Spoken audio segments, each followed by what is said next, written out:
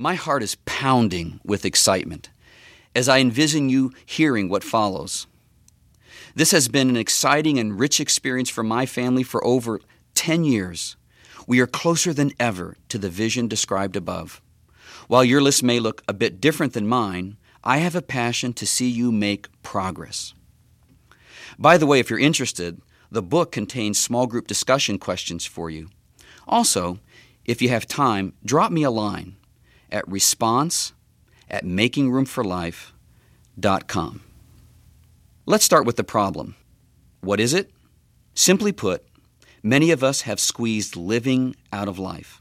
We don't have time to soak in life and deep friendships. We're always running around trying to get to the next event. This presents at least two major problems. First, our busy lifestyles stimulate a toxic disease called crowded loneliness. But there's even a deeper problem. In our original design, we were created with a connection requirement. And if this requirement is not met, we will die.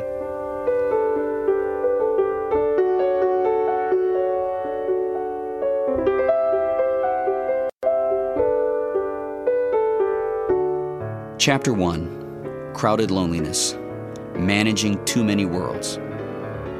Consider the average day of a typical middle-class family in America.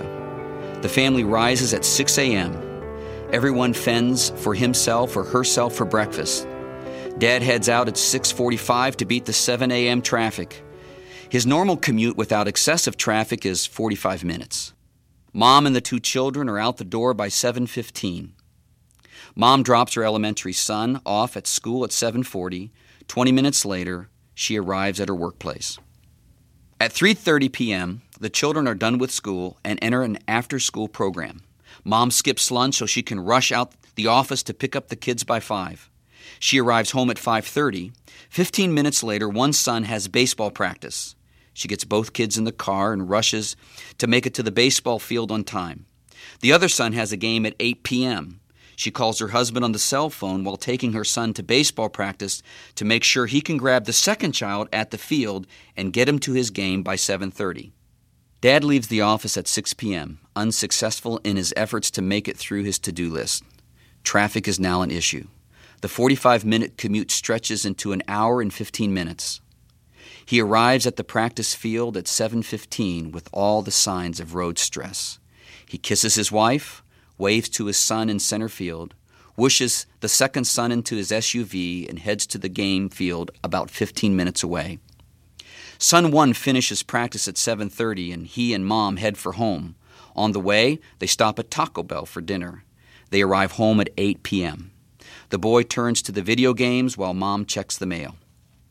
Meantime, the baseball game gets started a little late and doesn't end until 9:45 p.m. Dad is still in his business casual clothes, but he does appreciate the forced break to watch his son play ball. On their way home, they make a quick stop at McDonald's drive-thru window. They arrive home at 10:30 p.m. Once in the house, son 2 reveals that he hasn't finished studying for his history test he was supposed to take tomorrow.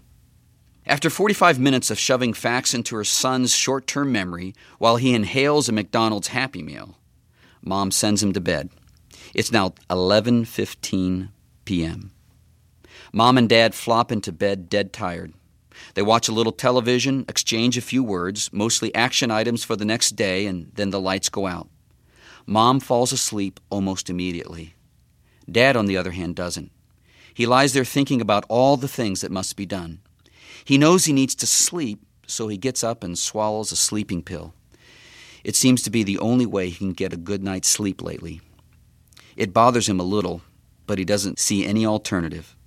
Tomorrow promises to be more of the same. Things seem a little harried and out of hand, but the following assumptions keep families like this from making changes. 1, everybody lives this way. 2, this is the privileged life that can only be maintained with hard work and discretionary money. 3, things will even out soon. This is just a temporary season of busyness.